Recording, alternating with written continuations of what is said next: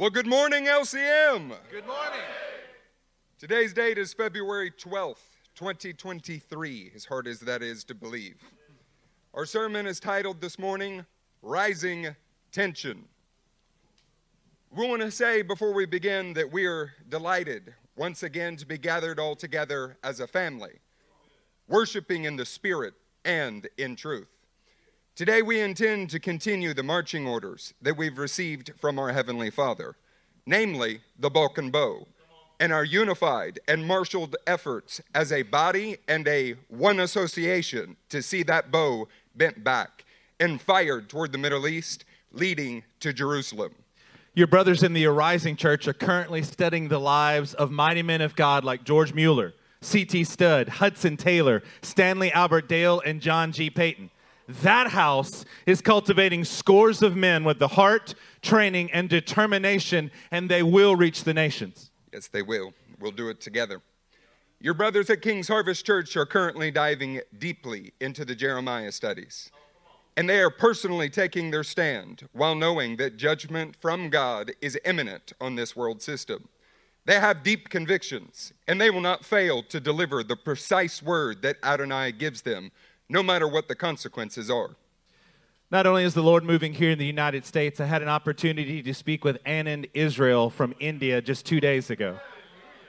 Anand and the churches of Love and Care Ministries, LCM, are laser focused on building into their people a heart for evangelism based on their discipleship of sons, both the natural kind and spiritual sons. What they are building there in Chennai and across the southern part of India looks exactly like what we have in the One Association. Come on. Saints, we are in a time of ever-growing partnership between the churches. Can you see that? We are even seeing teams forming between churches. Diacrino is truly falling in our midst and in our days. We are forming the one and only true indivisible nation under God, that being the Israeli kingdom of God. One made up of the original chosen people, plus some Gentile graft-ins like us from every tribe, tongue, and nation. And man, are we working on it in this room. Today, we will go on a scriptural journey that will bring you into new-found understanding of familiar and heavily preached on passages. Can somebody say you're going to learn something new? You're going to learn something new today in areas you didn't think you could learn something new. But more importantly, today will bring you into newfound action as we collectively bend back the bow that God has given us. We'd like to begin with you in Psalm 78, as Asaph, a prophetic Levite and songwriter, reflects on the Torah and Israel's history. As you are turning to Psalm 78 with us in your actual Bible that is on your lap and in your hands, say rising tension. Rising tension. Psalm 78, we're going to begin in verse 1. O my people, hear my teaching. Listen to the words of my mouth. I will open my mouth in parables. I will utter hidden things, things from of old, what we have heard and known, what our fathers have told us. We will not hide them from their children or their descendants, as the 2011 NIV says. We will tell the next generation the praiseworthy deeds of the Lord, his power, and the wonders he has done. He decreed statutes for Jacob and established the law in Israel, which he commanded our forefathers to teach their children, so that the next generation would know them, even the children yet to be born, and they, in turn, would tell their children. See, Asaph was appointed by David, and he was paired with commanders of the army because Asaph was intimately familiar with the Torah as a Levite, and he possessed prophetic insight due to his relationship with the Lord. Come on. Yeah, I know it's early in the sermon, but you do realize that's what increases your prophetic insight, right? Is the Torah and your relationship to the Lord. Asaph begins by quoting many of the same words as Deuteronomy chapter 32 and chapter 4. So we have a slide for you today, and it is one of many that you're going to see. We have a larger volume of information than should be attempted in a single service. That's true. Psalm 78, though, begins by quoting Deuteronomy 32, Give ear, O heavens, and I will speak. Let the earth hear the words of my mouth. My teaching drop as the rain. Verse 7 says, remember the days of old. Consider the years of many generations. Ask your father, and he will show you, your elders, and they will tell you. Asaph begins in his writing, which is during David's day, by the way. This is during the Davidic kingdom, by reminding them of Moses' words and how these teachings should drop down into us like rain watering grass. Then Deuteronomy 4 is what is quoted next. You should recognize this. He says, keep your soul diligently. Make them known to your children and your children's children. Gather the people to me so that they may teach their children so. Asaph is authoring something that is both original and is built upon a foundation of the law. And he's doing it with prophetic insight. What is even more astounding than what he has quoted in Deuteronomy is what he says in verse 7 of Psalm 78. Then they would put their trust in God and would not forget his deeds, but would keep his commands. Asaph is a spiritual leader in the Davidic government.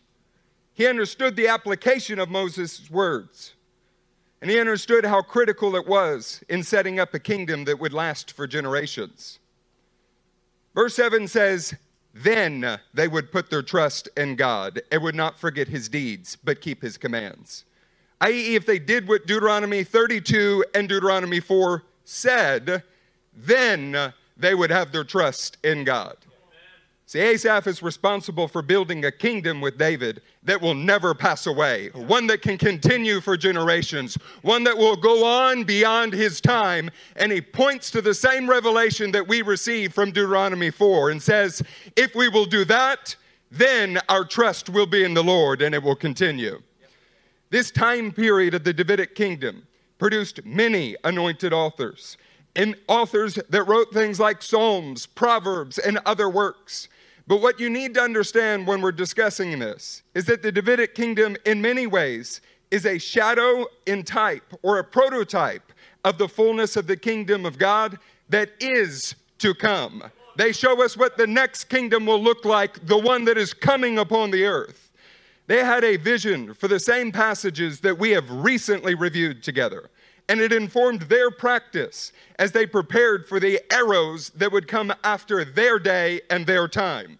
Do you see what verse 7 says on your screen? Then they would put their trust in God. See, this process of us walking rightly in the kingdom that's been established is always for the they that are coming after us, the them that are coming later on, so that these generations continue on in ever-increasing fashion. See, in many ways, not only was the kingdom of David a prototype for the kingdom to come, but also David himself and even his men were a prototype for what would follow in the years ahead. We're currently in a time frame of daily advancing a kingdom that will come upon the earth with an anointed ruler descended from David on the throne. See, and while you're considering that prototype, that both we have a kingdom that is here but is not yet here, is what we studied on Tuesday. That we are walking in a kingdom, but there is a physical manifestation with the Son of David sitting on the throne that we are working towards. As you are thinking about that, 1 Chronicles 12 helps us to understand this imagery of a prototype.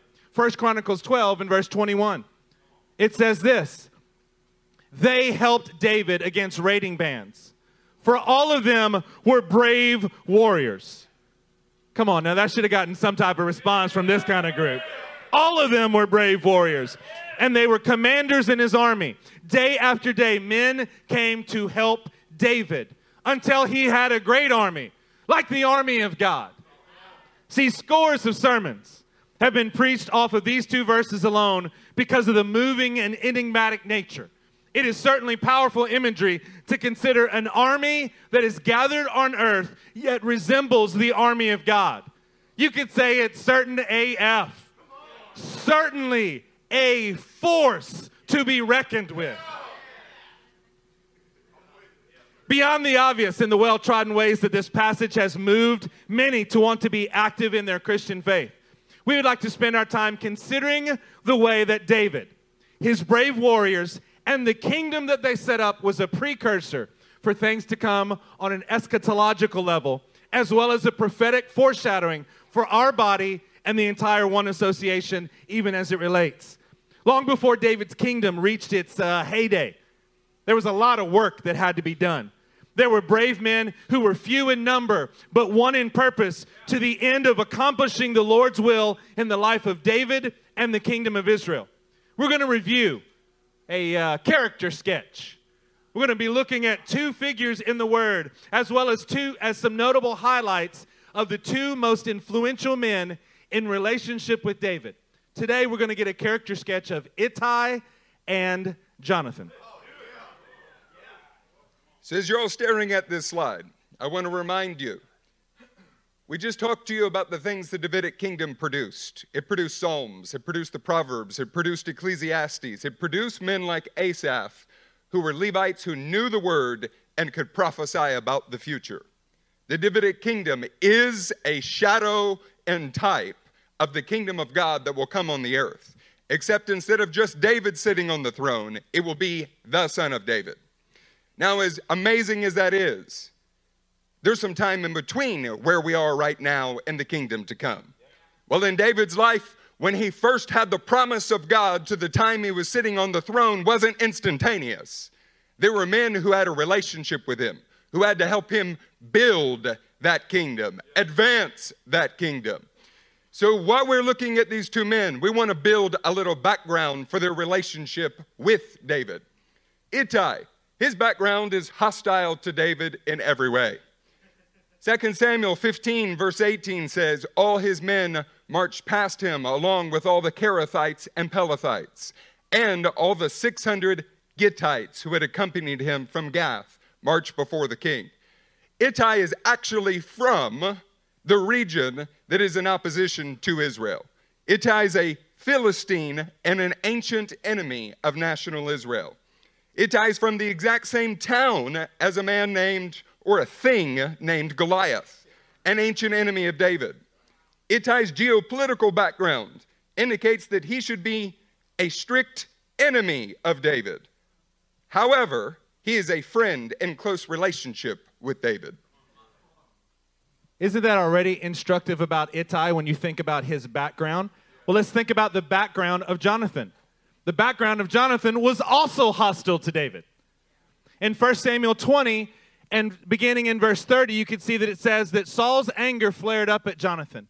One of the things that Saul said was, you have sided with the son of Jesse to your own shame.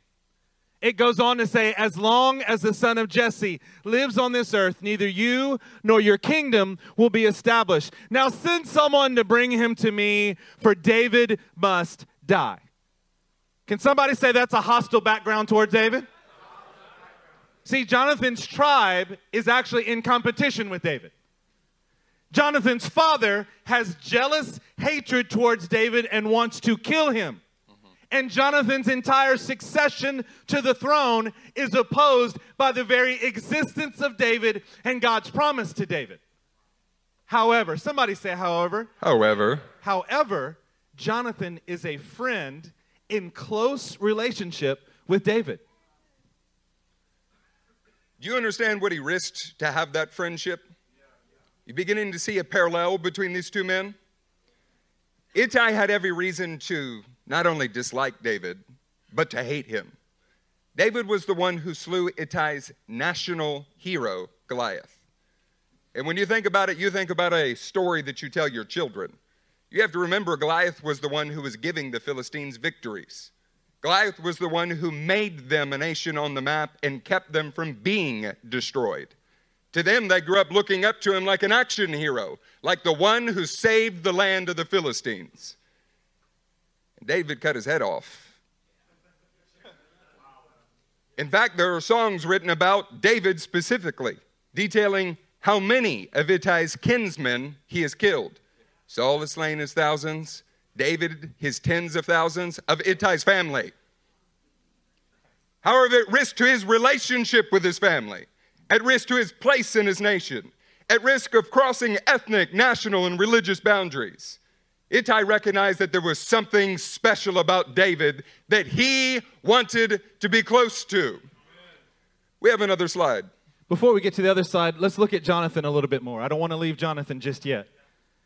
Do you realize that Jonathan had every reason to be opposed to or be jealous of David?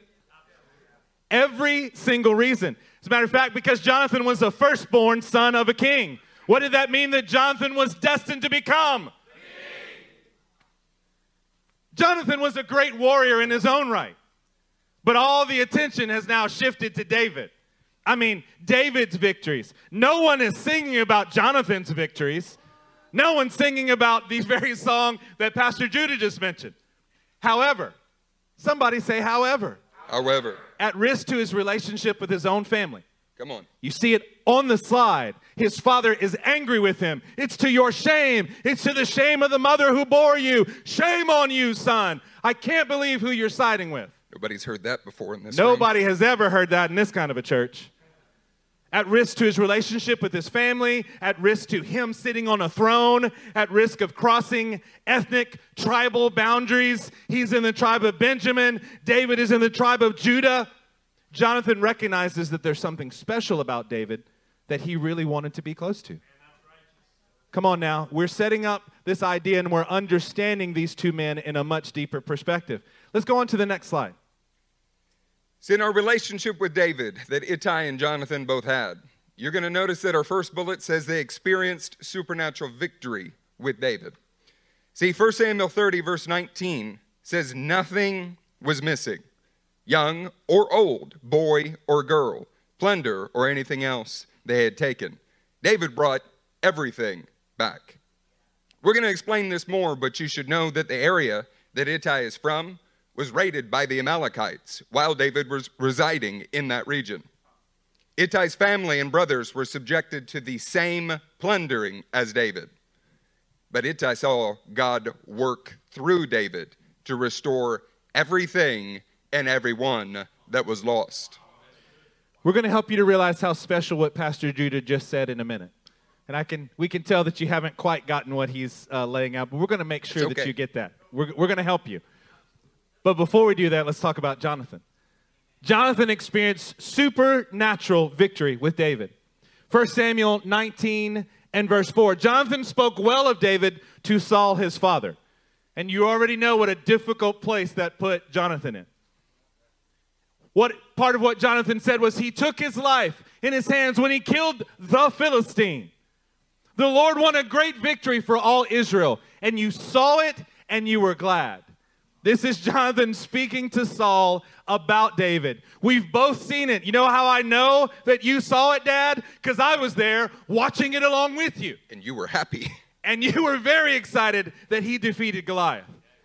Jonathan and all Israel were subject to oppression at the hands of an unnatural, satanic creation named Goliath, until the Lord brought victory through David. Jonathan saw the hand of the Lord on David as he continued to fight Israel's battles in the service of his father Saul. Come on. Jonathan is not hearing about these things. He's on the battlefield with David and watching the supernatural victories that are occurring. Jonathan saw God work through David to bring deliverance to all of the people of Israel. Jonathan not only witnessed the supernatural victories through David, he personally experienced the deliverance. Do you hear in that passage that he went so far as to advocate for David, reminding his father that the hand of God was upon David? Jonathan experienced the supernatural testimony of how the God of Israel worked victories through his chosen instrument, David. It's not so surprising that Jonathan stood up for David when you realize David was used to save the entire nation of Israel. Is it surprising to you? If he is the one who delivered you from the adversary no one else could defeat, who stood up when everybody shrunk back, but Jonathan recognizes God has elected this man. There's something that's special that happens when you're experiencing supernatural victories with people. Jonathan is committed to David. Let's think about Ittai in this process. Ittai not only witnessed supernatural victories through David, he personally experienced the deliverance of his entire family. Now this is something that's going to be new, and many of you may not be aware of the history of Ittai and David's relationship. Okay, y'all ready to learn something here? I promise you, this is going to be something that everyone in the room is going to learn something from. 2 Samuel 15 lets us know that Ittai came with David from Gath. This means that Ittai and David were in Gath together during David's exile. The first time that you see the name Ittai mentioned is in 2 Samuel 15, but that's not when Ittai appears on the scene. Ittai is with David all the way back in 1 Samuel 28, 29, 30, in this time period, because it was during David's exile. During that same time frame, immediately preceding David's exodus from Gath to Hebron, is the story of the Amalekite raid on David and the families of the men who were with him, including Ittai. This is the story in 1 Samuel 30 when David's 2 wives are taken, and he goes back and he gets everything brought back because of David's victories here. So it is likely that Ittai's family was rescued along with David's family by the heroic acts it detailed in 1 Samuel 30. Now that's new information. Ittai was there in that story that you like so much about 1 Samuel 30. This was a supernatural testimony of how the God of Israel worked victories through David. Come on. So it's not surprising if your family had been taken from you, everything you own, stolen, and David, the king of it, he comes in and he helps you and returns every cent of what was taken, every person in your household. Is it then, therefore, easy to understand that it's not surprising that Ittai left Gath with David because David had just saved the entirety of Ittai's family? What you should be realizing is that both men saw God's salvation through David. Different circumstances, different reasons, but their early experiences with David were all formed around desperate need, deliverance, and salvation being brought through one man, David. Our next slide continues the relationship with David. As a result of what they saw in supernatural victories, Ittai protected David. You can see 2 Samuel 18:2 on the screen. David sent out his troops, a third under Ittai the Gittite. The king told the troops, I myself will surely march out with you. Because that's David's heart. He wants to be with the men. He wants to be on the front line. But Ittai and the other men with him said, you must not go out. It would be better now for you to give us support from the city where he's protected. See, Ittai endangered himself to protect David because of the relationship that they had.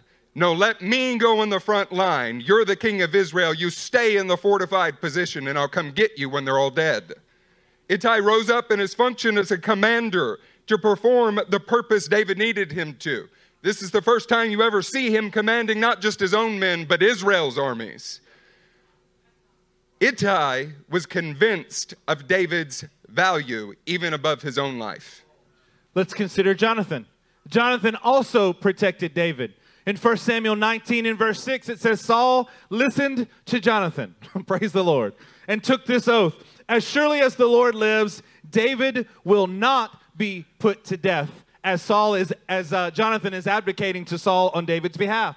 And then again in chapter 20 and verse 32 of 1 Samuel, why should he be put to death? What has he done? Jonathan asked his father. But Saul hurled his spear at him to kill him. The him in this verse is Saul is now throwing spears at Jonathan. Then Jonathan knew that his father intended to kill David. Well, thanks for the revelation there, Jonathan. You know, I've heard, David, of you talking about my father throwing spears at you. But since he just threw a spear at me, but Saul hurled his spear at him to kill him. In case you missed that part. Just in case you weren't certain. He wasn't throwing out the spear at him to encourage him. Not a warning shot. He was trying to pin him to the wall. Then Jonathan was like, I think he's trying to kill David. Yes. Eureka, I found it out. See, do you understand what this means? That Jonathan is endangering his own life to protect David. It's not just with his words. He is literally endangering his own life. Jonathan rose up in his authority as a prince to advocate, to stand before his father, the king, and advocate on David's behalf. Jonathan was convinced of David's value, and he lived and showed it. Due to rising prices in ammunition, there were no warning shots offered that day. Do you know what did happen that day? Jonathan showed real evidence of sacrificial action on behalf of David, going so far as to put his own life on the line as Saul tried to kill him. This comes when a man can see beyond his circumstances and into the future of what God wants to accomplish, and he knew it was through David.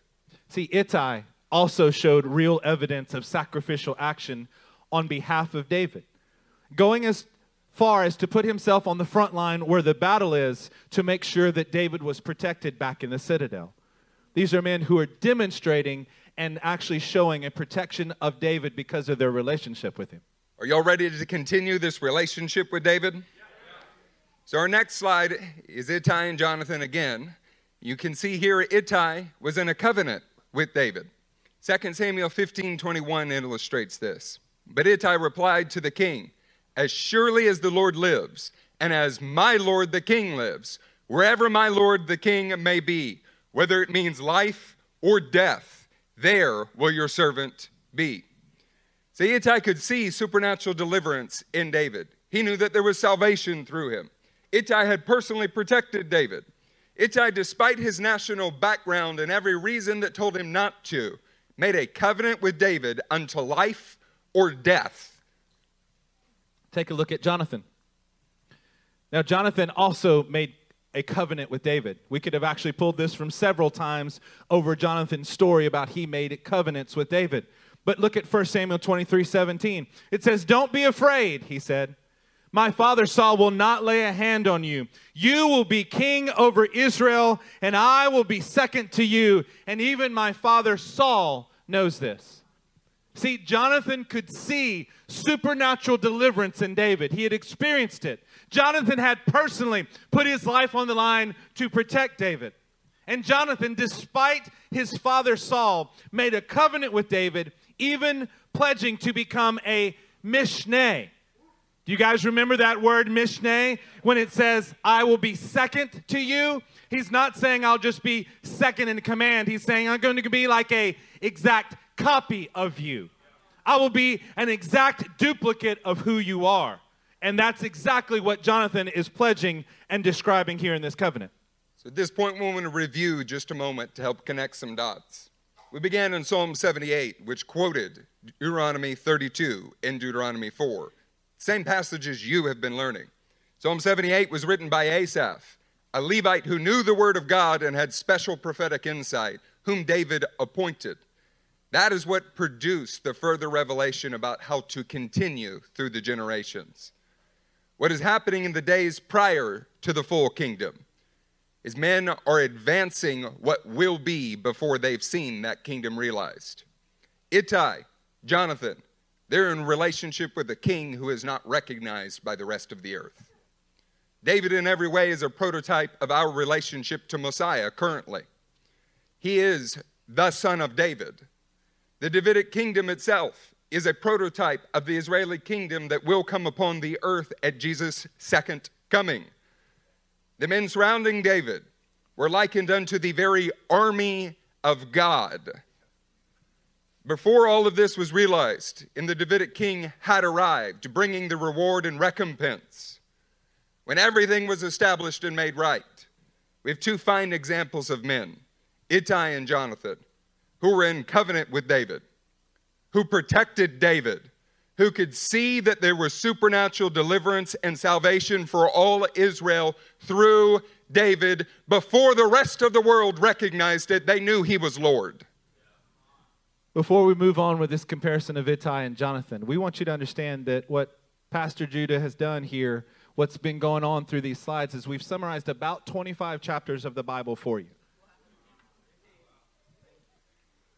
What I'm trying to get you to see is that there's an importance here with Ittai and Jonathan. It covers a large part of David's story as he is coming into kingship. Ittai and Jonathan are a shadow and type of men like us. Somebody say like us. Like us. See, the reason that we're studying Ittai and Jonathan is because we are seeing the exact parallels to the men in this room. We see in Ittai and Jonathan something that we need to grasp as a church. They are like us, types of men who live in the time in between the full manifestation of the kingdom to come, but we're still living in daily trials that actually exist. See, we're able to look back on these men and see the entirety of their life. We're walking as men in the kingdom now, but bringing the kingdom that is yet to come here on this earth. And we've been graciously given the opportunity to be in covenant with the Son of David, to recognize his salvation, to fight for his will to be done on this earth. See, there's yet another aspect of Ittai and Jonathan that we need to see before we're able to complete the entirety of this picture. Do you want the last aspect? Yes.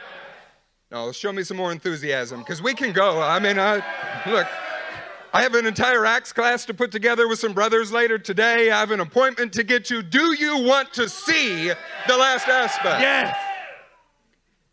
Sound booth, let's show them the slide. So Ittai verbally committed to a covenant with David. Ittai supported David in many, many ways. Ittai left everything, including his home, his national boundaries, to take his stand with David. You can see this in 2 Samuel 15:21.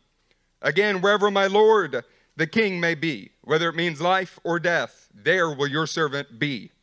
David said to Ittai, go ahead, march on.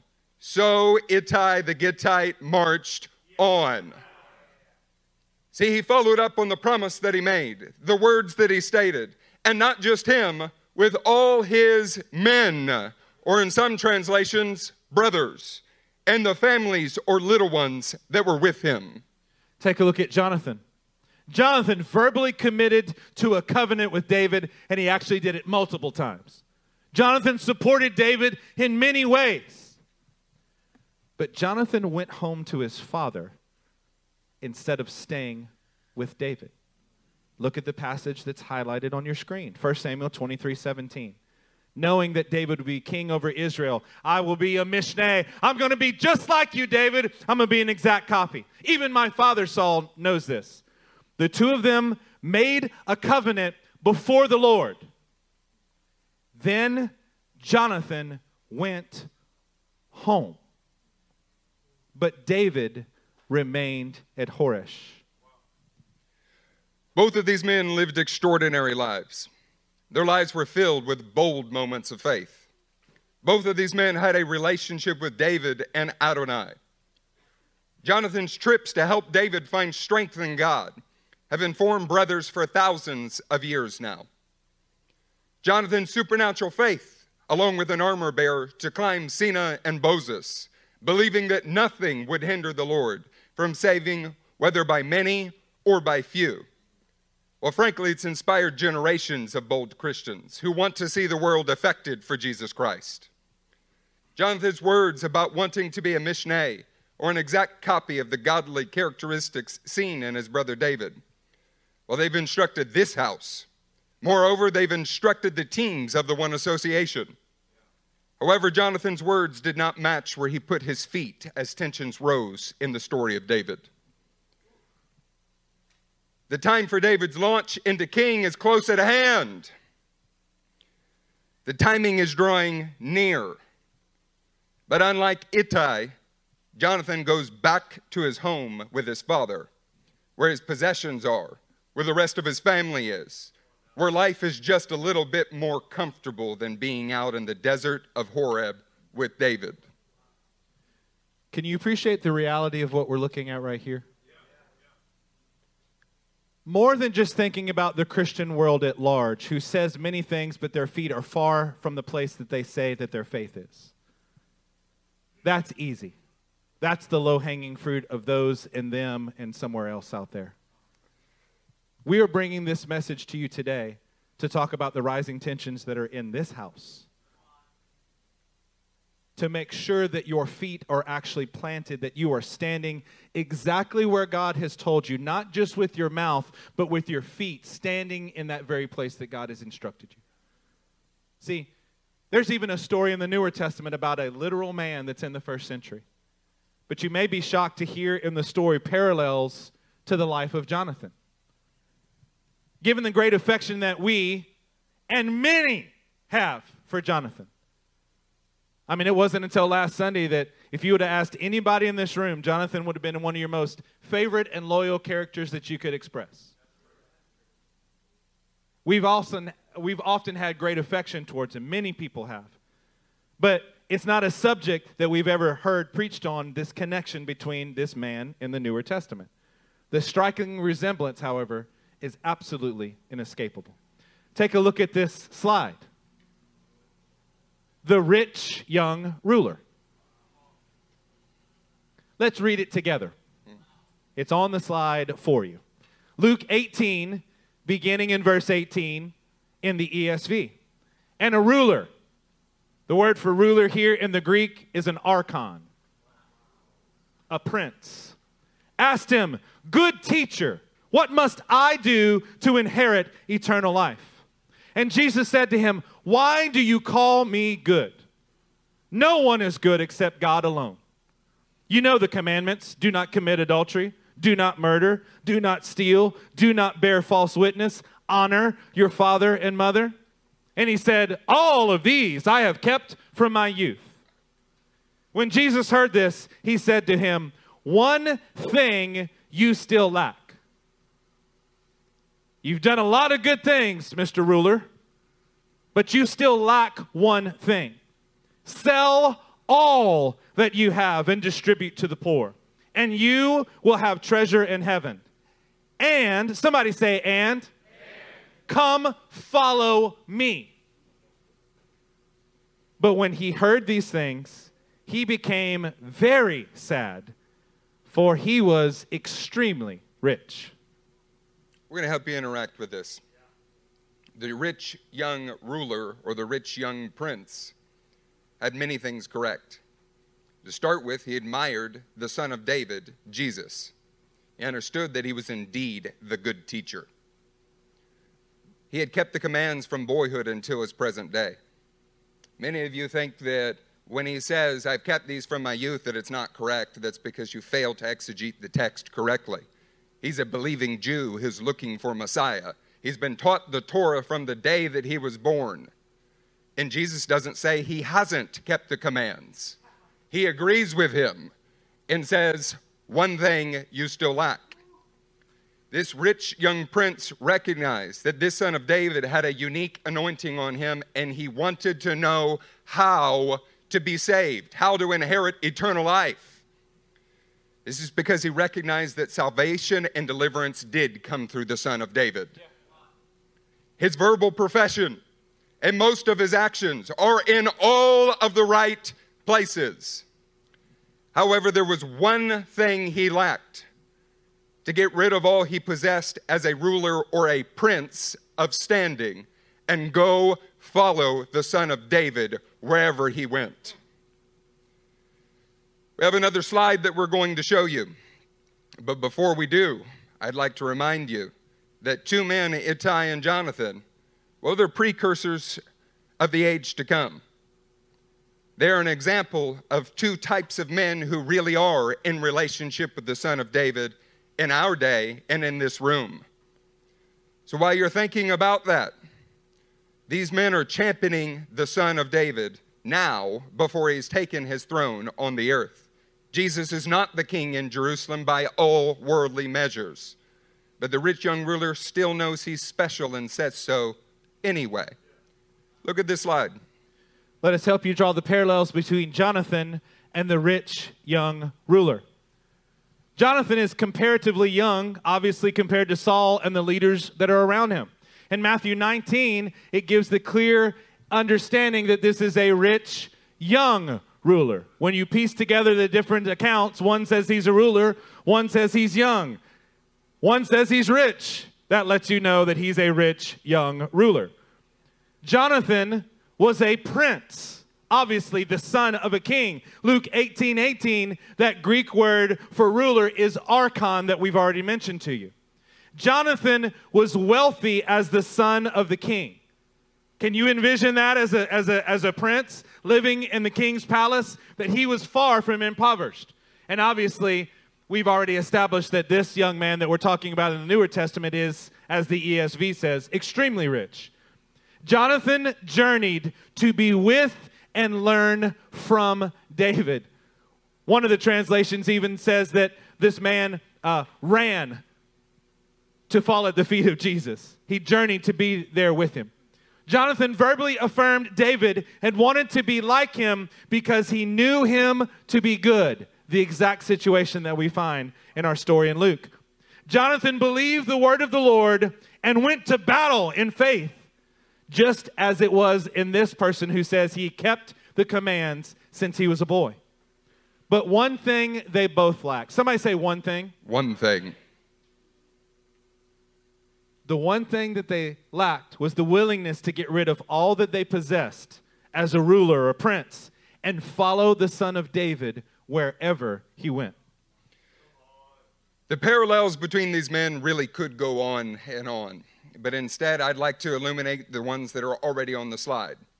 You can see in the text that Jonathan is young, but he also carries a great deal of authority. Jonathan is literally a prince in the land of Israel. As the son of a king, he would never experience lack in any area, but instead would be the most well-fed in all Israel, the best equipped. There is literally no one else who would be more secure in the entire land of Israel than the king's firstborn son. Or in other words, extremely rich, as the ESV says. 1 Samuel 13 actually says that out of all of the men who have assembled to fight for Israel, there are only 2 men who were well equipped enough to get a sword, Saul and Jonathan. If you question the wealth of Jonathan, all you have to do is look at the passage a little bit. While everybody else is fighting with pruning hooks, with plowshares, he shows up and has the tank of his day. He has the appropriate weaponry. We told you that Jonathan journeyed to meet David. You've seen that in the text. That's the whole Mishneh discussion. He runs to David and says, I want to be like you. I want to be a copy of you. As Pastor mentioned earlier, Mark 10:17 actually says that the rich young ruler not only came to Jesus, but he ran to go meet Jesus. Just like Jonathan, he put serious effort in to gaining temporary proximity with David. For the rich young ruler to call Jesus good was not just to say that he was a nice person like it is in English, but instead that he was and had all that was good, as in the one who knows the way to eternal life, the one who God's salvation will come through. These verbal affirmations from both Jonathan and the rich young ruler, well, they're based out of a sincere desire and a recognition of where God's hand currently is. However, both of them, somebody say both of them. Both of them. When faced with the rising tension of being made into what the Son of David is, they sadly went away to doing whatever they were before back at their own home. Church, we have walked through this point in the last 43 minutes to make sure that you are understanding, especially our next amount of time together. Let's examine how Ittai got this right in the greatest moment of tension in his life. Don't you want to know how to get something right when it really counts? Don't you want to know how to perform exactly what God is saying in the most difficult moment? Before we go to that passage, to emphasize what Pastor is saying about Ittai getting it right, am I the only one in the room that sees the life of Jonathan? A man who's supernaturally delivered, who climbs mountains and wants to fight, believes God will do something, whether by many or by few, who is in covenant with David, and is frightened in my soul when I realize that he failed to meet the mark and his life goes down in misery. He dies with sinful Saul. See, the Lord in his wisdom gave us 2 examples in the Word, and we're going to dig into both of them. But let's be clear, Pastor said earlier, this is not about the obvious world. This is about men and women who have supernatural faith. You have supernatural faith. You're not sinful Saul any longer. But the reality is there's a lot of Jonathan and potential for Ittai in each one of us in this room. So let's see how Ittai got it right. Let's all turn in your Bibles to 2 Samuel 15. We're going to begin in verse 18. We're going to have it on the screen, but you know you need to have it in your lap and in your hands. Somebody say rising tension as you're turning. I'm going to give you a second so that we can make sure that we're all there, because you're going to want to engage with this passage as we are. 2 Samuel chapter 15, beginning in verse 18. And all his servants passed by him, all the Kerethites and all the Pelethites, and all the 600 Gittites who had followed him from Gath, passing on before the king. Okay, so the text says it clearly. These men are not Israelites. They're Kerethites, they're Pelethites, they're Gittites. Can we just help you with some understanding of who these people are? They're all Philistines. They're enemies of God's people. They are definitely not of the tribe of Judah. They have left their home and land once already. They've abandoned where they came from, and they've joined King David to follow him, despite the fact that they came from hostile origins, of a different ethnicity, and have no political allegiance outside of their relationship to David. Okay, so they're in Jerusalem with David. He's the king, but they don't belong to Israel. They're not voting Democrat or Republican. They have no voting rights. Oh my gosh. So as Absalom is coming to have a coup to overthrow his father David, David is now leaving Jerusalem, and who's with him? The ones who don't belong there anyway. They already turned their back on the Philistine people. They already saw something in David and said, we're going to follow you. And David, you're leaving the city? Well, we're not going to stay here. We're foreigners. We don't belong here. We're going to go ahead and go wherever you are. There's no indication that any of these people, not one of them, were converts to Judaism. No proselytes among them. In fact, they're called all the 600 Gittites. They're still identified by where they came from. How many people in this room, and I'm actually excited because I like this. How many people were not born in the continental U.S. here in this room? That makes me so happy. Look at all the hands in this room that were not born in the U.S. Come on now. This is awesome. This is kind of like what it is. They had to turn their back on their own homeland, their own people, their own political affiliations, and they came and joined David. Do you think that after spending so much time with David, fighting David's battles, killing other Philistines who wanted to kill David, that they exactly had a welcome back home? That should be reassuring to a few of you in the room. I'm going to go ahead and give you a hint about what is to come. A key to his success is he recognized he didn't belong in the kingdom of God, but was grateful that he was able to participate. See, nobody in this room belongs to the promises. Every one of us were grafted in because we clung to the Son of David. Now, while there's no indication that these men became Jews, as in they got circumcised, started growing out the side of their hair, keeping kosher, there is evidence in their lives and their actions that they have faith in the God of Israel and the king that he has chosen. So as we read these next couple verses, many of you heard them before. I want you to put yourself in the shoes of Ittai as a Gentile in this room who has clung to the Son of David, and interact with what is said to him. Verse 19, then the king said to Ittai, the Gittite, why do you also go with us? Start with, why does that question have to be asked? He already left his homeland. Go back and stay with the king, for you are a foreigner and also an exile from your home. You came only yesterday. And shall I today make you wander about with us, since I go, I know not where?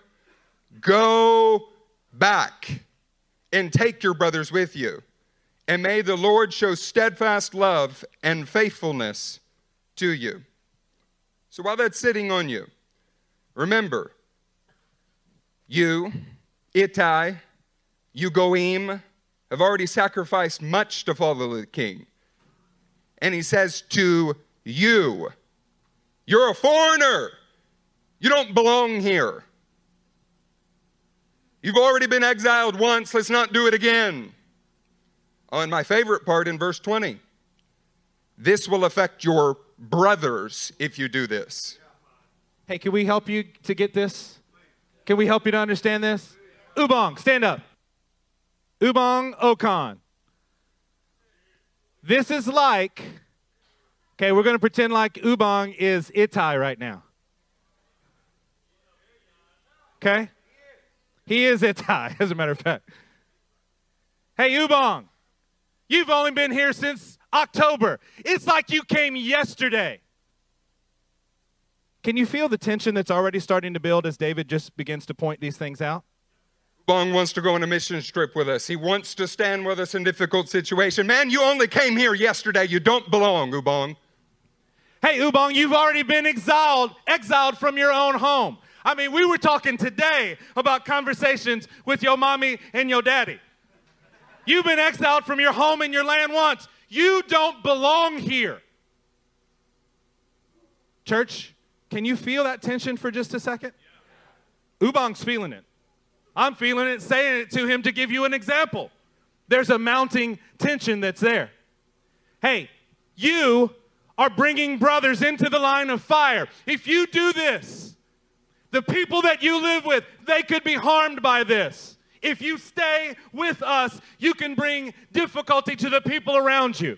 Ubong, it's not as if your own decision is affecting only you. Your choices affect everyone who is attached to you, and you don't belong here, Ubong. So we have an answer for you, Ubong. Why don't you just go back home? Why don't you go back where you came from, take your Nigerian nightmare self, and move on?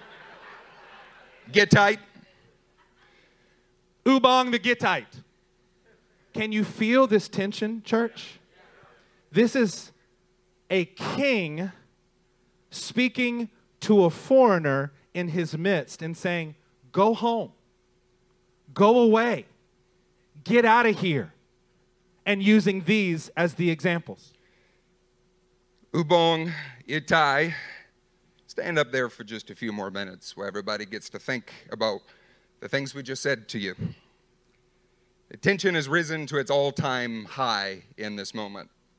After going through so much to be with David, so much to come to LCM, can you feel the insulting, offensive aspect of what is being said to Ubong or Ittai? The truth is, the most difficult moment in Ittai or Ubong's life, well, it's this moment. Later on, you're going to see him fight battles and other things he was crafted by God to do as a warrior. I guarantee you that for Ubong or for Ittai, fighting against the enemy, well, that's the furthest cry from difficult, especially when there are clear lines and he can tell who the enemy is. Ubong and Ittai were made for war. That was their purpose.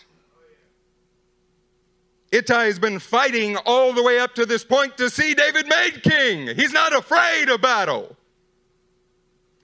No, instead, the most difficult moment he had to face was his own internal pressure and feeling of disqualification. He has to hear this from the king of Israel and decide if he will stand up internally and externally anyway. Like I mentioned earlier, 2 Samuel 18 describes his warfare. Often, men think of this as the greatest test for someone like Ittai.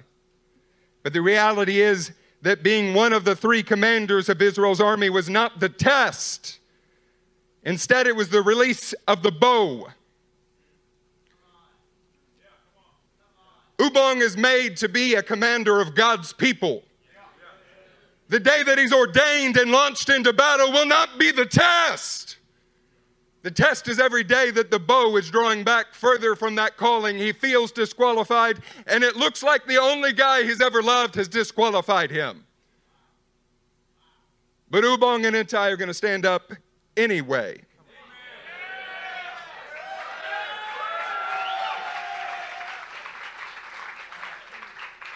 The very point where maximum tension was built in the story.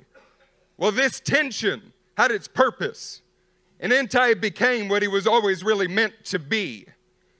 But he would never have gotten there if he didn't stand up under the tension in this wretched, difficult, agonizing moment.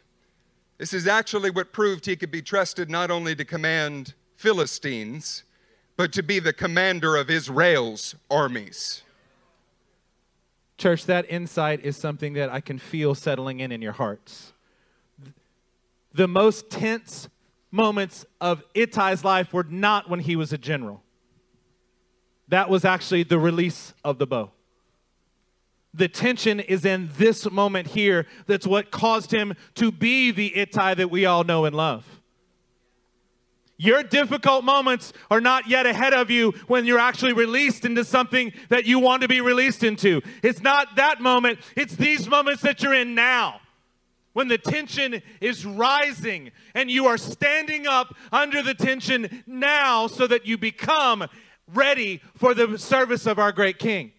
See, the reality is that as personally insulting as this could feel to any one of us, you didn't support me.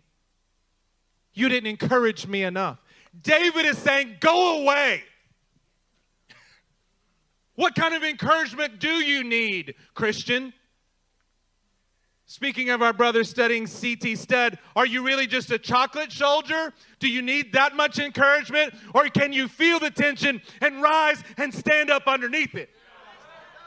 This is what makes you into what you're supposed to be. I'm sure it felt incredibly insulting to Ittai. But King David, like King Jesus, is not discouraging Ittai. King David, like King Jesus, is freeing him to choose what kind of life he wants to live. You want to get out? Now's the time. Ittai chose to live a life that stands up under the horrible tension of having a king who is greater than you can imagine. A call that's bigger than you can accomplish, and constantly paying a cost that's higher than you thought you could ever pay. But Ittai chose it because he knows that his king was worth it, church. This is what it's like to stand up under the rising tension. We're going to keep moving. But in your own time, you really should meditate on Ittai's thoughts about the king being worth it. The reality is how worth it is to you defines how you will respond to the tension. Whether you be Jonathan who goes back home, even if it's going back to your house after a service and the way life has always been, or if he is worth it to you to stand up under the tension of what you currently do not have but are trusting he will give you. See, Ittai had a threefold response to the mounting tension. Verse 21 says, "But Ittai answered the king, 'As the Lord lives, and as my lord the king lives, wherever my lord the king shall be, whether for death or for life, there also will your servant be.'" Once again, Ittai is required to leave everything. It's not the first time. This time it's not his homeland, but instead it is his own personal and internal assessment of himself and his worthiness to continue with the king. He responds to the threefold reasons he should turn back and give up to go back home, like Jonathan did, by giving a threefold answer as to why he will not go back. Number one, as the Lord lives. The God whom I have come to serve through you, David, lives. He has not died. The king lives. The God whom I serve because of you lives, and you live, David. You're not dead yet. Third, wherever the king is, I am. That is my place. That is where my feet will be. Whether it means life or death for me, as long as Adonai is living and he is the living God. As long as you draw breath, King, my place is where you are, and I will put my feet there, not just my words. Are you beginning to see the difference between Ittai and Jonathan? Are you beginning to understand why this has been piercing our own souls? Because I love Jonathan. I have preached messages again and again and again about his admirable qualities. But when it came down to, in his believing faith, the next step of righteousness that tore him away from what was comfortable, he found a reason to go back home. Consider the fact that Jonathan wasn't discouraged from going with David even once. But Ittai was discouraged by David 3 times in a row. And out of the depths of his soul, the God whom he had learned to trust in caused him to cry out, "The Lord lives! And you live, my king, so I go where you tell me to go." Look at verse 22 and let's see the response of David to Ittai's threefold answer. And David said to Ittai, "Go then, pass on." So Ittai the Gittite passed on with all his men and all the little ones who were with him. See, where Jonathan failed to put feet to his faith in the moment of tension, Ittai passed on. He went on. He went on up to where the king was and brought all of his men, all of his brothers, and brought all the little ones along with him. See, while Jonathan was young, a prince in relation with David, and had many things right since he was a boy, he lacked one thing. He was unwilling to stand up under the internal tension of walking away from everything, passing on from the reasons that he felt disqualified, and actually putting his feet where the Davidic son was. You should remember that we started in Psalm 78 this morning, which was written by Asaph, a prophetic Levite appointed by David during his reign, which again is a prototype of the kingdom to come. Asaph had a very peculiar comment to make about a faulty bow, a deceitful bow that had many things correct but lacked one singular thing. We have a slide for you. Psalm 78 verse 9 says this: "The Ephraimites armed with bow."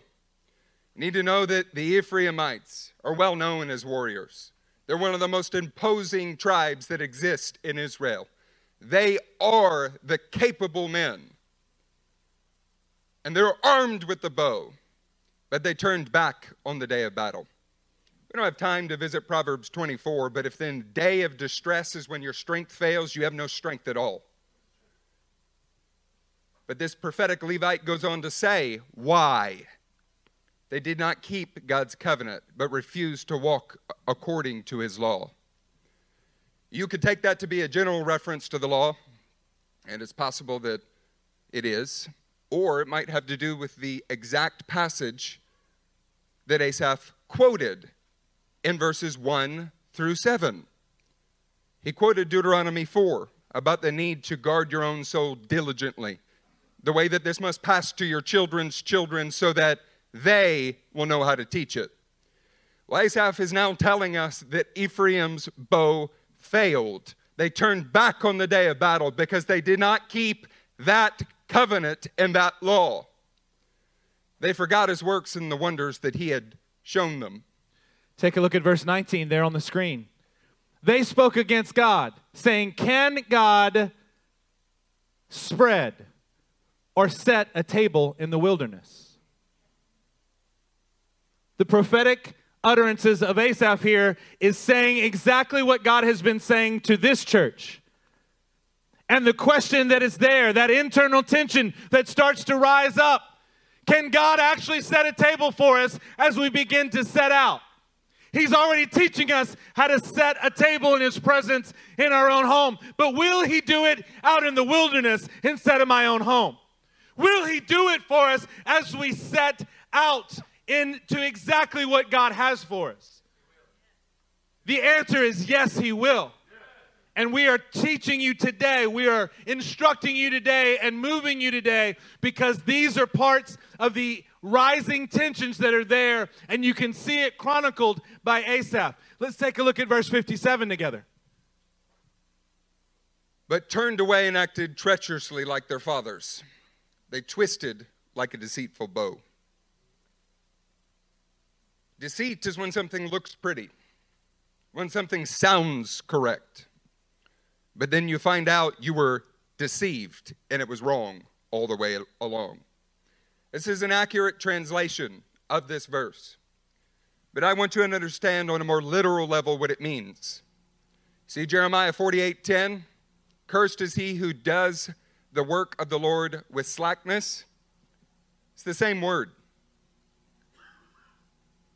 The concept is that a bow that has been given, that is real, that is made for war, much like the revelation we've all just received, is deceitful when it cannot stand the full tension to be fired. Because it looks like it's ready for combat. It looks like it'll knock down giants, man. But the whole thing is useless if it can't bend far enough back and stand the tension on the line. Church, I want to tell you, we as a collective body will not be a deceitful bow. There's rising tension in this room, and it's a good thing. Our God is raising the tension because he will not let us fail. He will not let us be slack. He will fire this body. You heard Israel had received the same word in Deuteronomy 4 that we did. You heard Israel had the same word about God's ability to set a table out in the desert in any circumstance. You heard Israel had set out on a journey in relationship with the king, the deceitful, devilish adversary that the prophetic Levite Asaph is writing about. He's warning us. Is the circumstance where you have a perfect bow that lacks one thing: the ability to stand under the tension until the arrow is released. Now, lest you think that we're being unfair by saying that Jonathan lacked one thing, and that was the ability to stand up under tension. Maybe you think we're being unfair to Jonathan because your life looks like that. We're going to revisit 1 Chronicles 12 with you so that you can see what was possible for Jonathan as he stood up internally and externally to be with the king in his moment of personal tension. 1 Chronicles 12 and verse 1. Say rising tension as you turn. Good job, Jehu. Now these are the men who came to David at Ziklag, while he could not move about freely because of Saul, the son of Kish. By the way, Ziklag is in Philistine territory, same area we've been talking about all morning. We're talking about, and they were, because of Saul, the son of Kish. Remember that that's Jonathan's father, the one that he keeps going back to. Again and again. The one that's keeping David from being able to move around. And they were among the mighty men who helped him in war. See, these are the mighty warriors that fought alongside of David. Verse 2, they were bowmen and could shoot arrows and sling stones with either the right or the left hand. They were Benjamites, Saul's kinsmen. See, Jonathan donated his words. He donated his weapons. He even donated his wealth. But the one thing he lacked was standing up under the tension that leaving everything required. Jonathan came close many, many times to doing exactly what was right, but he failed to ever join David, to join the army of God, to join the Davidic or the kingdom of God on earth because of his attachments.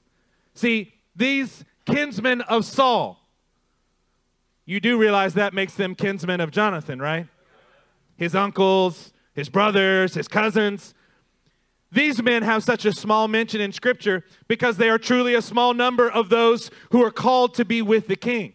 See, these men's notable deeds were not the donation of finances. They were not the donation of weapons or fine-sounding words, but instead they stood up under the tension of leaving everything behind to put their feet where David was. Have you really interacted with 1 Chronicles 12 in this way. We're talking about Jonathan's relatives. So whatever noble reason you personally justified him going back to Saul with, because you do the same thing, he has other men who are equally related to Saul, who should be the most loyal to the house of Kish. They're the same family, and they live in the same tribal region. So Jonathan had to watch his kinsmen walking away from him and Saul to go join David, which he knew he should do. He even promised to become a copy of him, but he never did. There's an astounding truth when we interact with this passage. It is possible for us to sit in a room while we have relationship with David, while we've promised to become a copy of David, and you watch your brothers on your left and right get up and walk to the king. But you settle for continuing to interact and go back to the way your life has always been at home when you leave this place. Say, we're in the same area. We are the same house. We are family. But not every member of the family actually made it into the kingdom to come. Some died with Saul, and some stood with David. Although we know very little about these men, these kinsmen of Jonathan, they did get this right. This ought to inspire hope in every one of us. Whether you're a son of Saul or you're a son of a Philistine, the son of David couldn't care less. Son of David couldn't care less where you came from. He only cares if you're willing to be taught the one thing you lack again and again. See, the reality is that each of us have at least one thing that we lack. But if, like Ittai, we can stand up under the tension in the critical moment and say, I'm with you. Teach me. I am not going back home. I don't care what it costs. Well, then you will stand up under any tension God provides, and your life will be spent firing arrows. We want to show you a slide that summarizes much of what has been moving us in regard to the life of Ittai and David. The slide says Ittai was taught. It's summarizing most of 1 Samuel 30 all the way into 2 Samuel chapter 2. Ittai was taught by David even in bitterness of soul to find strength in the Lord. This is when the Amalekites took David's family and Ittai's family. And the men were talking of stoning him, but he found strength in the Lord. Number 2, Ittai was taught by David to seek the Lord before going to war, even when he had personally motivating reasons to go. After his family was taken captive, David doesn't rush off. He asked the Lord what he should do. You know who was standing there to see that? Number 3, Ittai was taught by David that when he had made a promise, he must be trustworthy to keep it, unlike Jonathan. Number 4, Ittai was taught by David to fight for the equal share of his men and not to show partiality, but instead to care for the weak. This is the same story. A large portion of their men do not want to share with those who were tired and didn't make the battle. And David refuses and says, each will have their share. And he makes it an ordinance in Israel for ages to come. Do you think that had an effect on Ittai? Are you beginning to understand why this Philistine would want to leave his land to go serve a commander like that? He was taught by him. Ittai was taught by David to give generously to his friends out of what he received. After this great battle, after all of this difficulty, David turns and sends gifts to the elders of Judah. Number 6, Ittai was taught by David to value faithfulness to what the Lord had consecrated and to hate disloyalty. You find out if you read about David's life enough, disloyalty or even attacking someone who's in sin but is anointed by God, well, he'll kill the man who attacked Saul. How much more do you think Ittai would refuse to turn from David, who is righteous, when he was taught this kind of loyalty? Ittai was taught by David to take his brothers with him wherever he went, just as he did his family. 2 Samuel 2 lists David's wives, David's children, his immediate family that go up from Gath to Hebron with him. And in the same flow, it lists his men because his men were his family. Is it any wonder then that you see Ittai when he's marching with the king, he doesn't do it by himself. He brings all of his men with him. Ittai was taught by David. And our message is titled Rising Tensions today. Church, can you feel the tension? Can you feel the tension between Ittai and Jonathan? Can I lighten the mood a little bit? Pastor Wade and I, certainly AF, we can feel the tension. To each of our up-and-coming preachers, we want you to know something this morning. Are you listening to me? It is strictly not advisable to introduce a new homiletic in the middle of a message.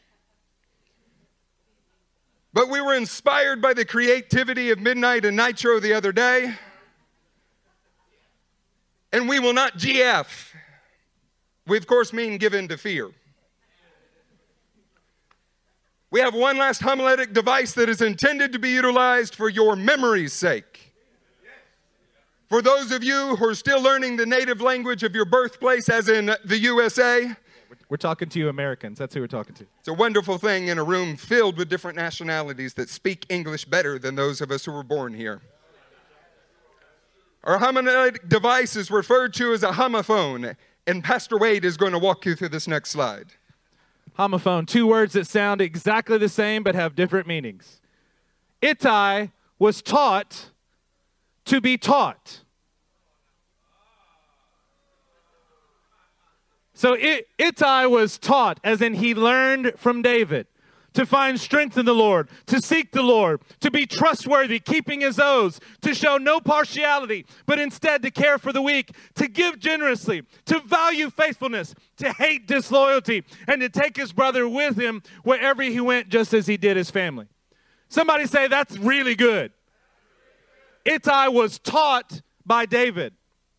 And this entire process prepared Ittai to be taught, to be put under full tension in his greatest moment of difficulty, but it also was his greatest moment of triumph. It's what we know about Ittai. It's what we run to. It's what we look to, because we watched a man who was taught, learned what he needed to be able to put under full tension and become taught. See, as tense as moments of this message and your honest interactions with the life of Jonathan should be, we actually have great confidence in you today, church. You have been taught to be taught. The truth is, tensions are rising in this room every week and throughout the world as we are preparing to launch arrows.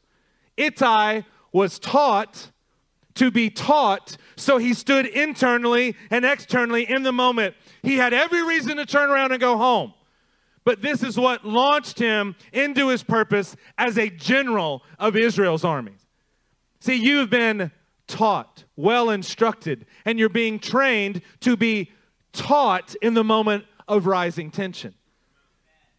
My God, if we can get this, you have been taught to be taught and stand up under that tension. This body, your brothers, and this world do not need your words, they do not need your wealth, and they surely don't need your weapons.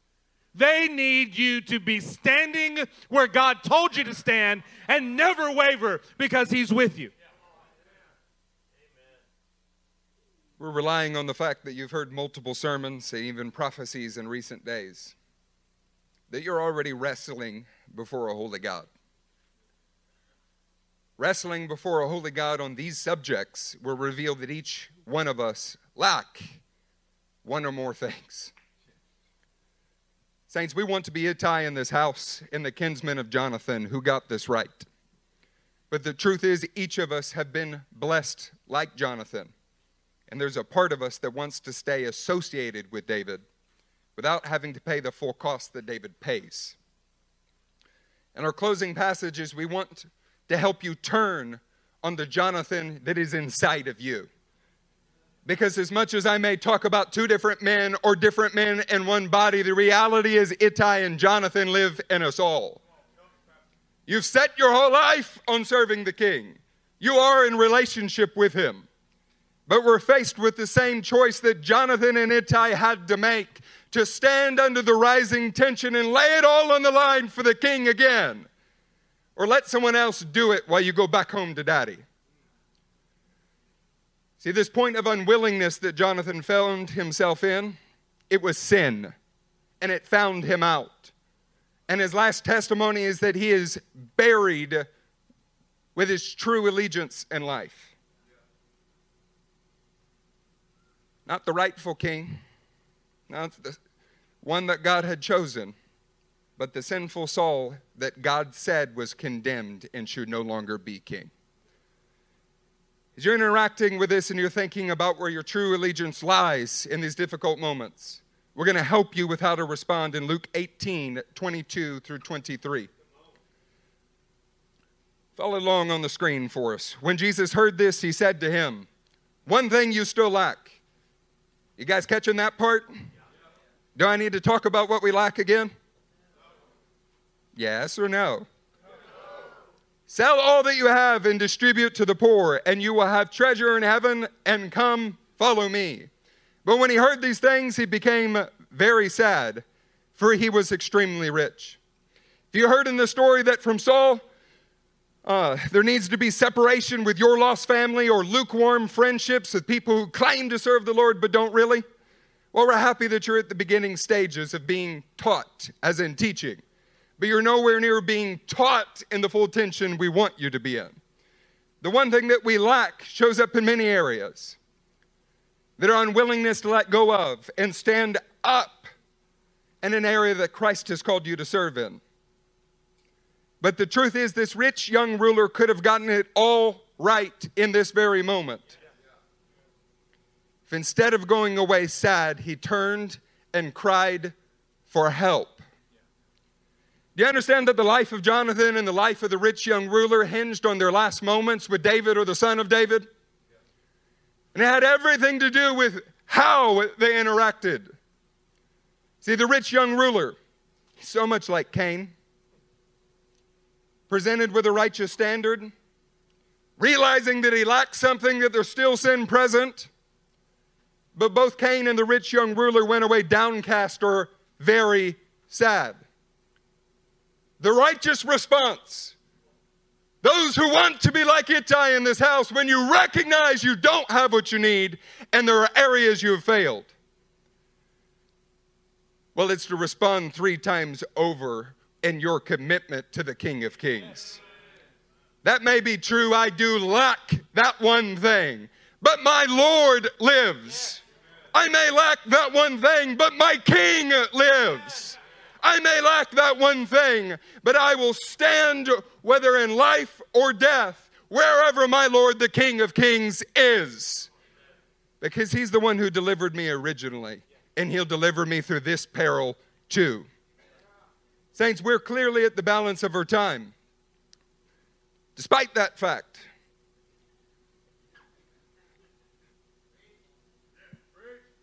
we have a prophetic charge for you and a prophetic encouragement for you that you will need in your days of rising tension ahead.